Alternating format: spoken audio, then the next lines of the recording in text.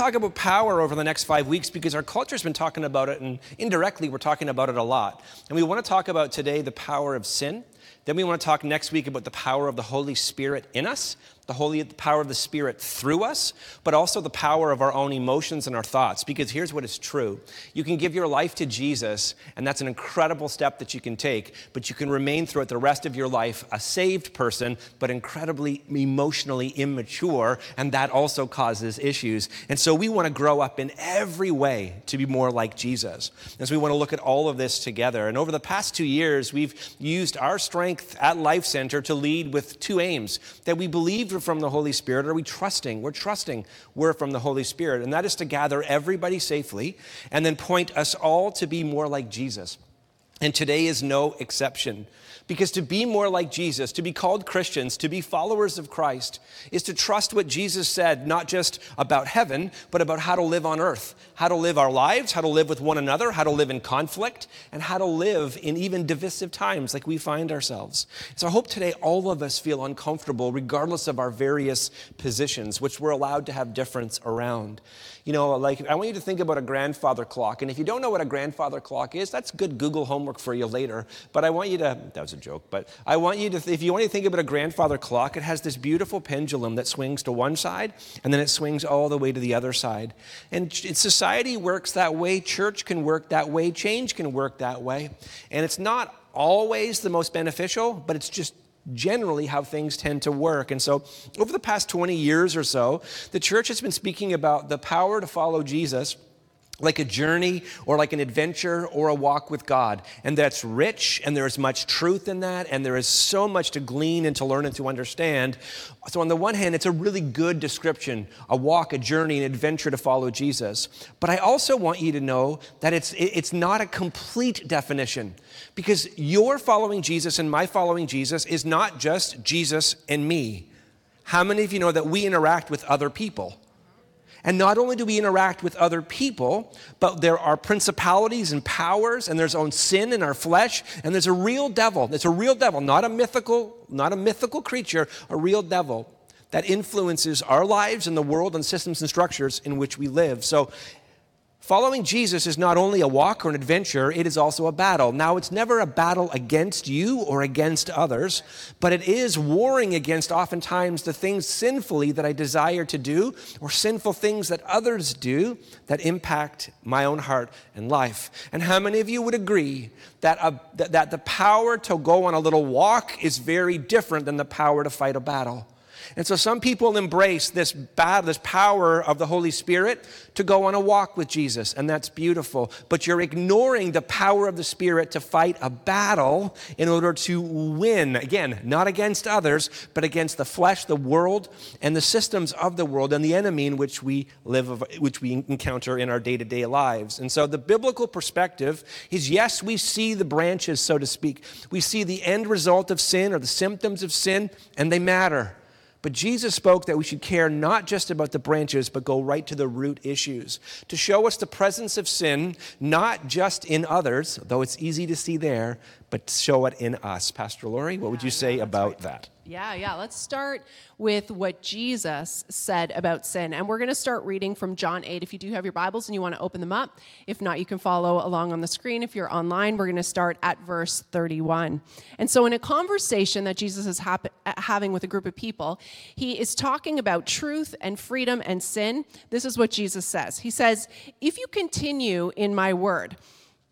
Another translation says, "If you abide in my word." Abide meaning to root in, for the word of God to be in you and you in it.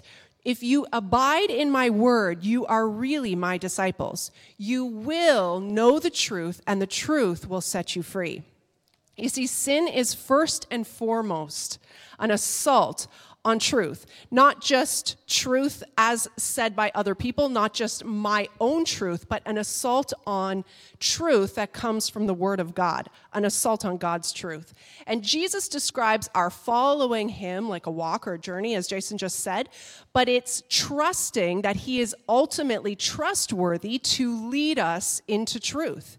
And that's the place where we need to root ourselves in order to truly have the truth revealed. Now, what's so interesting about this conversation that's happening in John 8 is the people immediately interpret his words as something external. They actually rebut and they say to him, but we've never been enslaved to anybody. How is it that you can talk to us about we will become free? The truth will set you free. They believe they're already free. They believe he's talking about something that's happening on the outside, an external or societal or a social kind of situation. But Jesus is actually addressing something that's happening inside of them. And what Jesus says to them is, anyone who practices sin is a slave to sin. And the truth is, we're all slaves to something. The Bible actually describes it like this. It says, either we're a slave to righteousness or we're a slave to sin. And so there is this surrendering over our will either to the ways of the Spirit or to the ways of the flesh. And the deception is believing that we can be our own masters, therefore enslaved to nothing. This is a deception that the enemy loves for us to believe. And so Jesus paints this very powerful picture in this text in John 8. And he says, the slave does not remain in the house forever, but a son is a son forever. And so what the people don't realize, and I think sometimes what we don't realize, is that when we choose the way of Jesus, the invitation that Jesus is inviting us into is to submit to him as our master. There's that language again, slave and master. If Jesus is our master, then we technically are the slave.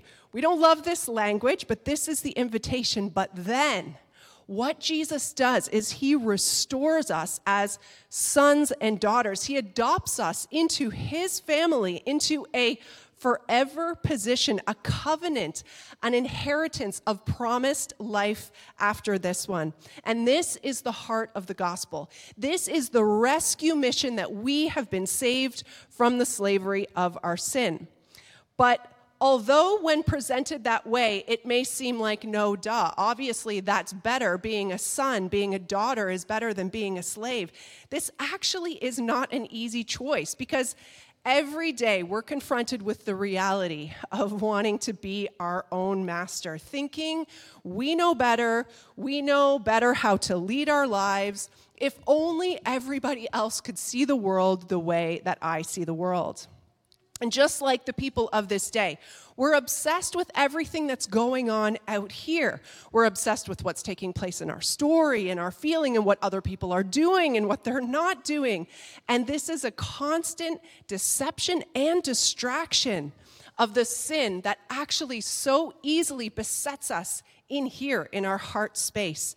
True freedom is not actually taken from us from an external place. It's actually stolen from an internal place, from our very heart's place, because you and I are specifically targeted based on our own personal desires that come from within us, the flesh, the war, the battle that you talked about in the beginning that happens inside of us. Every single day, the enemy of our soul invites us to take a different path, promising a false truth under this guise that it will lead to life. And this is what Jesus says about our spiritual enemy. We're going to continue reading in verse 43. Why don't you understand what I say? Because you cannot listen to my word. You are of your father, the devil, and you want to carry out your father's desires. He was a murderer from the beginning and does not stand in the truth because there's no truth in him. When he tells a lie, he speaks from his own nature because he is a liar and the father of lies. Yet, because I tell you the truth, you do not believe me. Who among you can convict me of sin? If I'm telling you the truth, why don't you believe me? The one who is from God listens to God's word. And this is why you don't listen, because you are not from God. You see, M. Scott Peck rightly calls the devil a spirit of unreality. But his power is limited in our life. He can't actually make us do anything. We must choose to walk in this deception. And if the very nature of our enemy is to be a liar, the exact opposite is true about our God. His very nature is good, which means he's only capable of good in our lives. Now, what makes a good deception powerful is how it is mostly true, but not the whole truth. And the power of the cruelty of the way the enemy gets to us is his lies play right into our deepest inner desires. Whenever we sin, we convince ourselves that giving into these desires are going to lead us to a place of happiness or fulfillment or something that we need. And even sometimes there is a momentary gratification, but eventually it wears off. Yet, we often find ourselves repeating the same behaviors again and again, hoping that maybe the next time it will actually do what we're hoping it's going to do. And in order to choose the way of life and truth, we actually have to put to death the desires of our flesh, because only out of a place of death can come resurrection and new life. We see this in the very life of Jesus as he willingly laid his life down so that you and I could be set free from the power of sin. The Lord has been talking to me so much this year about discipline, about how his loving discipline towards us is only for our good. Now, we need discipline both to walk in God's ways, to walk in the ways that he teaches us in his word, but also we need God's loving discipline to bring correction and realignment when we fall short. Now, God's discipline is not to be mistaken with punishment. You see, punishment is man's way of dealing with lawbreakers or sin. But often punishment is what we desire even more than the grace that Jesus offers, because it's a way that we feel like we can pay back the wrongs that we have done. It's a way of actually taking what Jesus did on the cross and putting it back into our hands and saying, I want to earn my way back into good or right standing with God. But it's actually God's kindness that leads us to a place of repentance. And then he meets us with his immeasurable grace instead of the punishment that we deserve. And so whether in our sinful choices like anger or control or jealousy, or even unhealthy habits like choosing comforts or leaning into indulgences in our life, which personally I would also say are sinful habits, there's a death that needs to happen in order for us to choose the way of life, because these are the ways that are rooted into the inner desires of our flesh. But you know, as I've reflected on this, and if I'm really honest here today, this cycle can be so discouraging that as my inner desires come out, they lead to fleshly choices. That leads to then some momentary gratification, but it leads me in the direction of exactly the opposite of the person I want to be, and the exact opposite of the person that God has created me to be. And this cycle of sin is the enemy's plan for our lives. But there is an encouraging truth that is greater than even the frustration of this cycle. And that is that in my weakness, his grace is sufficient for me, and his power is actually made perfect through my very recognition and acceptance of this weakness. With the help of the Holy Spirit, when I'm honest and when I allow the loving discipline of the Father to lead me to repentance, I then can actually put to death to that which is not from God in my life. It's not what's happening out there that is going to destroy you. It's what is already at work in your inner life, in your heart and in your soul space, that we must submit to God. Because it's in that place of confession and weakness where we're actually going to find our strength. And it's going to come through intimacy with the Father. And it's in that place that there actually is such a beautiful treasure for you and I as believers, a gift that God has for us in the midst of our weakness, a gift that God has to strengthen us in that place and actually take the very weaknesses that we have and use them for his glory. It is the place where true abundant life is found. And so let's practically apply this just to this cultural moment that you and I find ourselves living in and actually walking through. You know, I am so convicted in such a glorious and in such a beautiful way as I read the book of Acts. You know, looking at the power of the Holy Spirit, oftentimes we can think about it and we can see it in the people coming to Christ or the miracles that are happening in the book of Acts, and that is absolutely true. But the presence of the Holy Spirit also empowered the early church, the first church, to work through intense division and conflict. The presence of God in them enabled them to actually not just survive it, but actually continue to grow through it. And they were a counterculture community to the world around them, that actually the world began to look at them and said, there's a different spirit and a different power in you. Oh, doesn't your heart yearn for the power and the presence of the Holy Spirit in our church, in our community, in our lives to be similar to this? The only way this happens is when he convicts us of another power, which is the power of sin. A question that we have been, I am so sorry, but a question that we have been asking ourselves these past few years is, we're called Christians, we're called little Christs, we're called followers of Jesus. And the question I've been asking myself is, do I actually believe that what Jesus said about X, Y, or Z is true? Not just can I quote it or can I memorize it, do I believe it? Do I believe that it's true? Do I believe it's truth? Because if I don't believe it, I'm not going to trust it, I'm not going to walk in it. But if I do, then I will.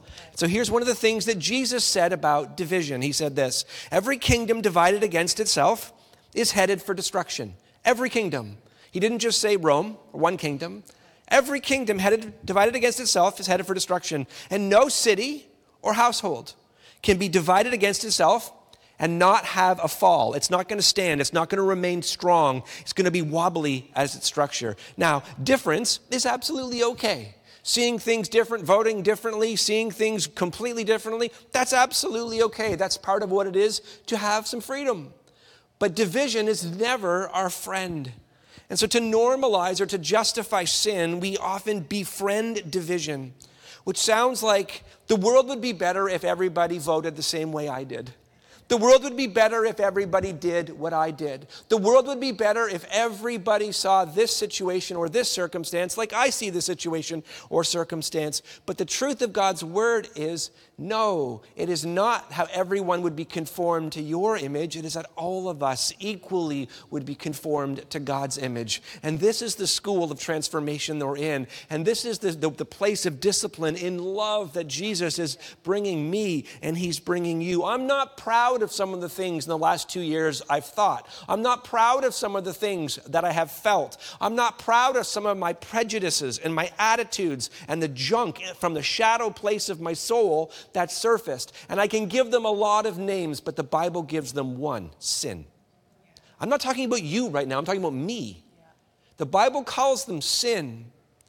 And there's only one thing that I can do with sin, and that's to confess it, to repent, to call it what it is, and allow Jesus to heal me and touch my life. You know, when Lori and I first got married, we went through a teaching. I don't even remember where we went through it, but it was a very simple teaching. And the person who was talking about relationships basically said this: you need to make sure in your marriage that there is no scoreboard. And I thought to myself, that's great. We've never had a scoreboard. And then he described the scoreboard. I wash the dishes, you, 1 point for me. I drove you here, 1 point for me. I did X, Y, Z, 1 point for me. And if you have a scoreboard in your relationship, the more points you get on your side, here's what's amazing that happens. The more points you get, you don't look at your points. You look at your points through the lens of what you're not doing.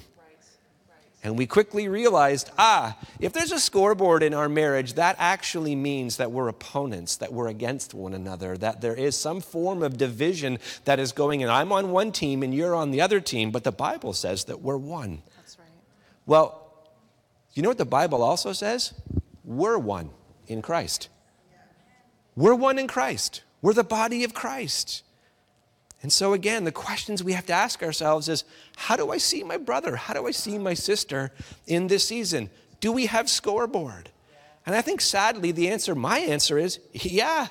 So I have to open my heart. Okay, Lord, you got to speak to my heart and you got to deal with this. How is this playing out in the pandemic? How is this playing out in sexuality? How is this playing out in our relationships? How many of you know, whether you're a follower of Jesus or not, we all know the world is not what it should be. But yet there are lots of different powers that collude in this moment, once again, to create a world in my image, or in this ethos or understanding, or this political perspective. And all of that may be helpful, but it's not the author of it. You know, one of the things I love to do is read. And sometimes when I don't understand what I'm reading, you know what I love to do? I love to listen to a podcast from the author. And the author says, oh, when I said that, this is what I meant. How many of you know that God is the author of life? And so you and I, to have authority, need to trust the author, what he speaks about truth and life and grace and all of these things. But if you pay attention to the world in which we find ourselves, the world isn't what it should be. And our only often solution is division. You hear it all the time. In order to have any discussion, if we want to talk about life in the womb, we have to create a false dichotomy from the woman carrying the child. If we as cultures deem this life normal and healthy and this life normal and unhealthy or not healthy. So we sex select in the womb. We look at those with Down syndrome, for example, as less worthy than a healthy child. We divide educated from uneducated, left from right, faith from science. All these false dichotomies to win points, but they wound people. You know, since the beginning of the sexual revolution of the 1960s, we've successfully now divided sex as a people from covenant to contract, from an overflow of a committed love to an expression of lust, to honoring one another as body, soul, and spirit, to hooking up with one another, treating people as products to try on who exist for our pleasure rather than they were created for a divine purpose. Now, again, this is not only a critique of the world in which we find ourselves. We, as the capital C Church, both Catholic and Protestant, have to bear the stain of sin in our role regarding sexual sin or sexual injustice, sexual crimes committed against boys and girls and women and men. Instead of being confessional, we as a church actually became experts in covering up, and God is dealing with the sin in his church. You know, oftentimes, I learned this from Pastor Barry years and years ago. You sit down with a group of pastors, you can see how sin can actually even divide in the church. I want you to picture one circle right here in your mind, just one circle right here. Then I want you to picture another circle down there. You can go to any church in the world and you can do this, but only if you have authority to speak into it should you really do it. But circle number one and circle number two, and you can say to the church, now, okay, in what circle would you put the pastor, number one and number two, and where would you put the people? And some people go, man, I put the pastor in circle number one, and I put all the people in circle number two. But in Jesus' name, we kick that thing right in its nose. Why? Because the only person subscribed to circle number one should be Jesus, and then everybody else is in this circle, including ministers, because we're all ministers together. So again, even the division that we create in churches is sinful sometimes. I'm not talking about dishonoring a pastor or a minister or whatever, but how many of you know we are co-laborers together? Every single one of us is a minister of the gospel. This is the priesthood of all believers. So again, it's not just that the pastor is elevated to this place, because that sometimes empowers sin. It empowers sin to thrive versus, no, we're all working this out. I love the criticism sometimes when I get called a sheep right now, because that's exactly what the Bible calls me, a dumb sheep. And I don't think there's any more perfect description than who I am as a dumb sheep. Because Jesus pulls me out of one, he no sooner pulls me out of one issue and I'm in another. Dumb sheep. Not you. You may be brilliant sheep. That's fine. Not this dumb sheep. I need a loving shepherd to lead me, to guide me, to correct me. Don't every single one of us. Yeah, I got to go faster, sorry. Relationally, as the sin of pride leads to division, we may no longer see one another. You know what the Bible calls us? Brothers and sisters. You know one of the hardest things for us as parents sometimes? It's when our kids who are also followers of Jesus begin to grow up and we are both their parent. And you know what my kids now at the ages they are now? They are also my brother and sister in Christ. So I'm not the expert who knows everything. Sometimes I need to listen to my fellow brothers and sisters in Christ. And I don't like that sometimes. I'd rather be the expert. but it forces me into this place of humility that we can learn one from another. I love how Justin Gibney asks these questions. Are we more committed to proving someone else wrong than being truthful ourselves? Do we hate the lies of the other side, but we won't do without our own lies? Do we value winning a point for our side greater than cherishing a relationship? What did Jesus say? He said, I have a log in my eye, and you have a speck in yours. But until Jesus takes the log out of my eye, I'm not even seeing your speck clearly. It's distorted. In our ever-increasing search for liberty on our own, pushing God to the sidelines, living only from a truth in here perspective and not from a truth in here perspective. Is it any wonder why we're hitting the dead end of legalism? Has anyone noticed how much you have to perform these days to fit in? Don't you long for unity of the Spirit, being in community, not having to fix and heal everybody, trusting that God is at work to fix and to heal? You know, disunity in us is in our power trying to fix everyone and everyone trying to change you. That will not create community. That will create chaos. Sometimes we can live outraged by the sin of others, but I don't know if we're humbled by the presence of sin in our own lives. The line between accountability and canceling can become real blurry, and we can exchange grace and truth for shame and shun, which leaves fewer and fewer pathways for anyone to experience redemption.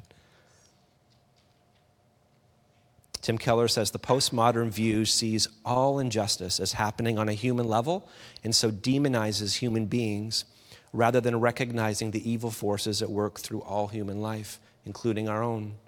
Adherents of this view also end up being utopian.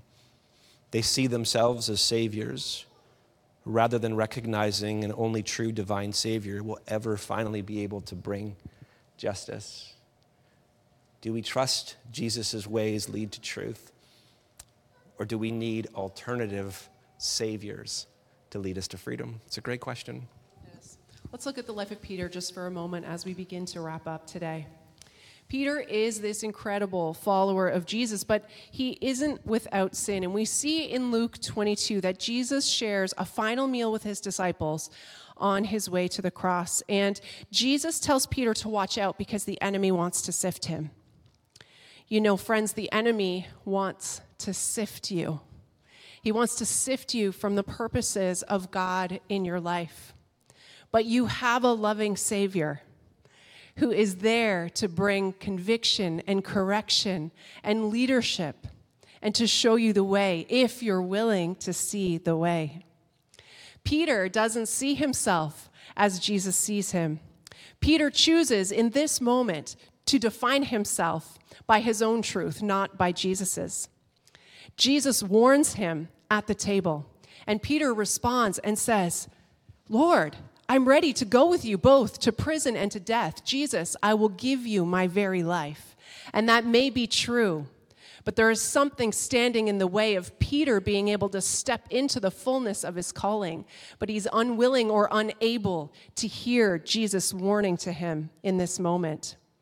At this moment, there is a deception. Peter isn't yet who he believes himself to be. And rather than trust Jesus, who is truth, he defines his own reality by going his own way. He denies Jesus 3 times, just as Jesus warned him that he would. Peter remembered the word of the Lord and how he had said to him, before the rooster crows today, you will deny me 3 times. And he went out and he wept bitterly.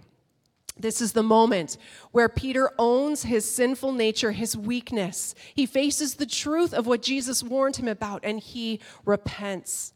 Peter was confronted with the reality of who he is versus who he wants to be. And Jesus gives Peter the truth about who he is, but leads him on a pathway of redemption and restoration. You see, sin shows up in 3 different ways in our life. The first one is falling short. We see in Romans 3:23, for all have fallen short of the glory of God. For all have sinned and fallen short of the glory of God. There's only one who is holy. There's only one who is righteous, and it's Jesus. And as Jason just said, we are brothers and sisters one with another. And I want you just to look around this room. And if you're online, I want you to look around at the people on the chat. Just take a look. Move your head around. Look at the person sitting beside you, around you, behind you.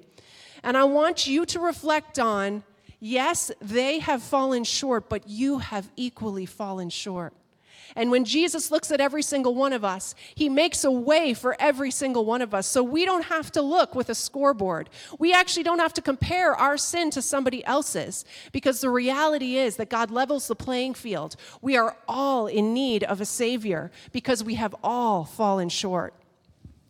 Another form of sin is transgression, and that's crooked behavior. That is not following in the ways that God has outlined in his word. He's very specific about how he wants us to live, and when we break his ways, we transgress.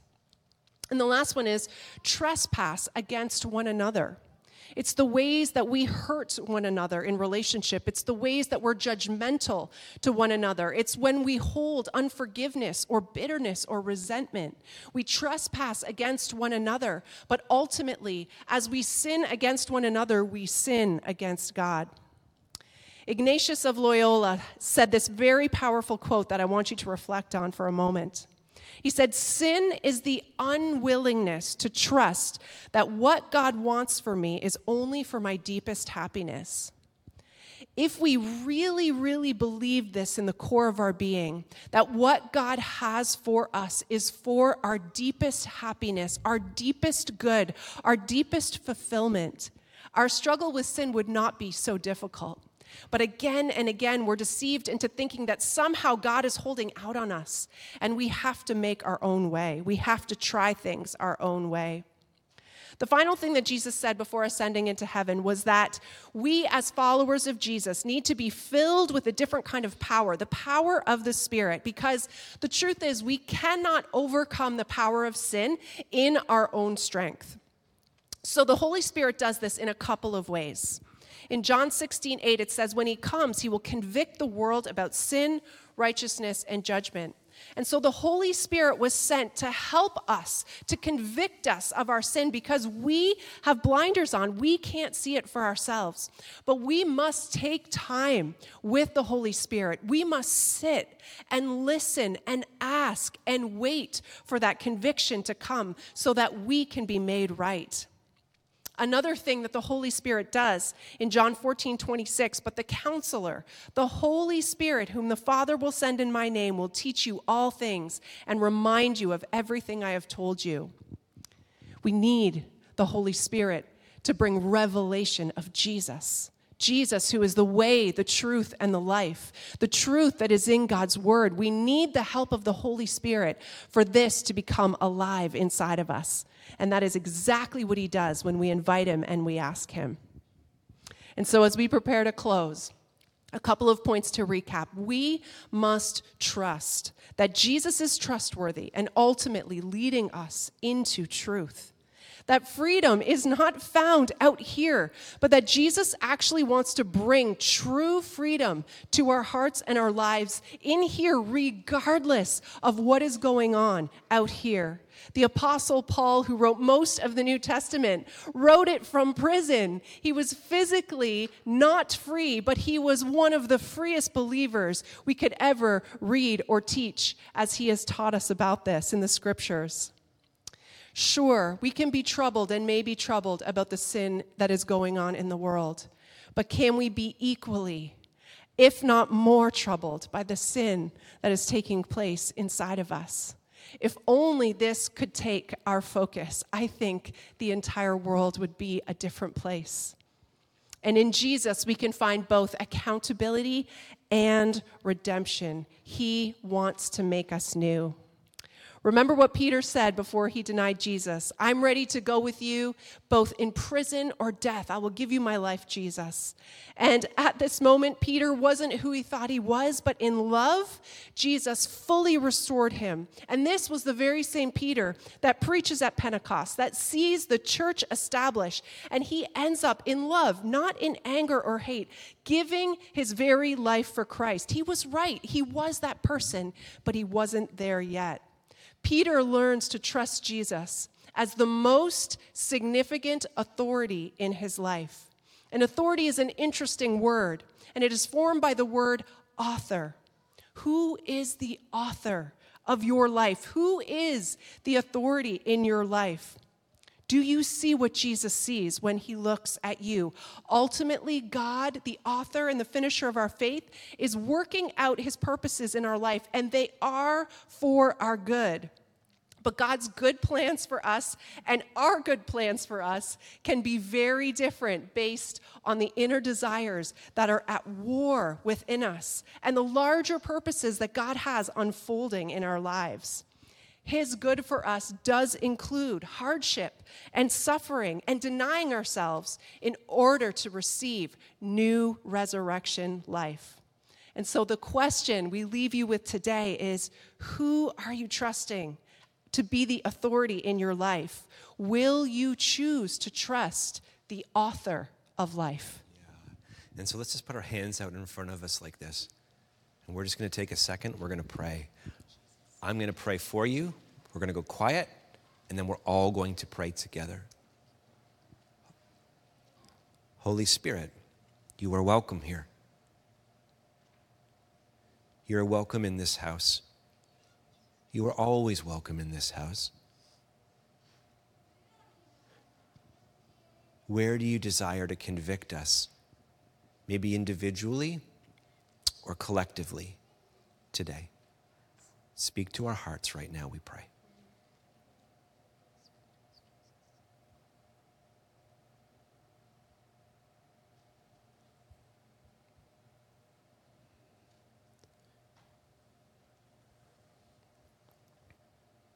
Together, let's pray and say, Dear Jesus, thank you for giving your life for me. Forgive us of our sin and heal our hearts. Help us to be more like you. In Jesus' name we pray. Amen.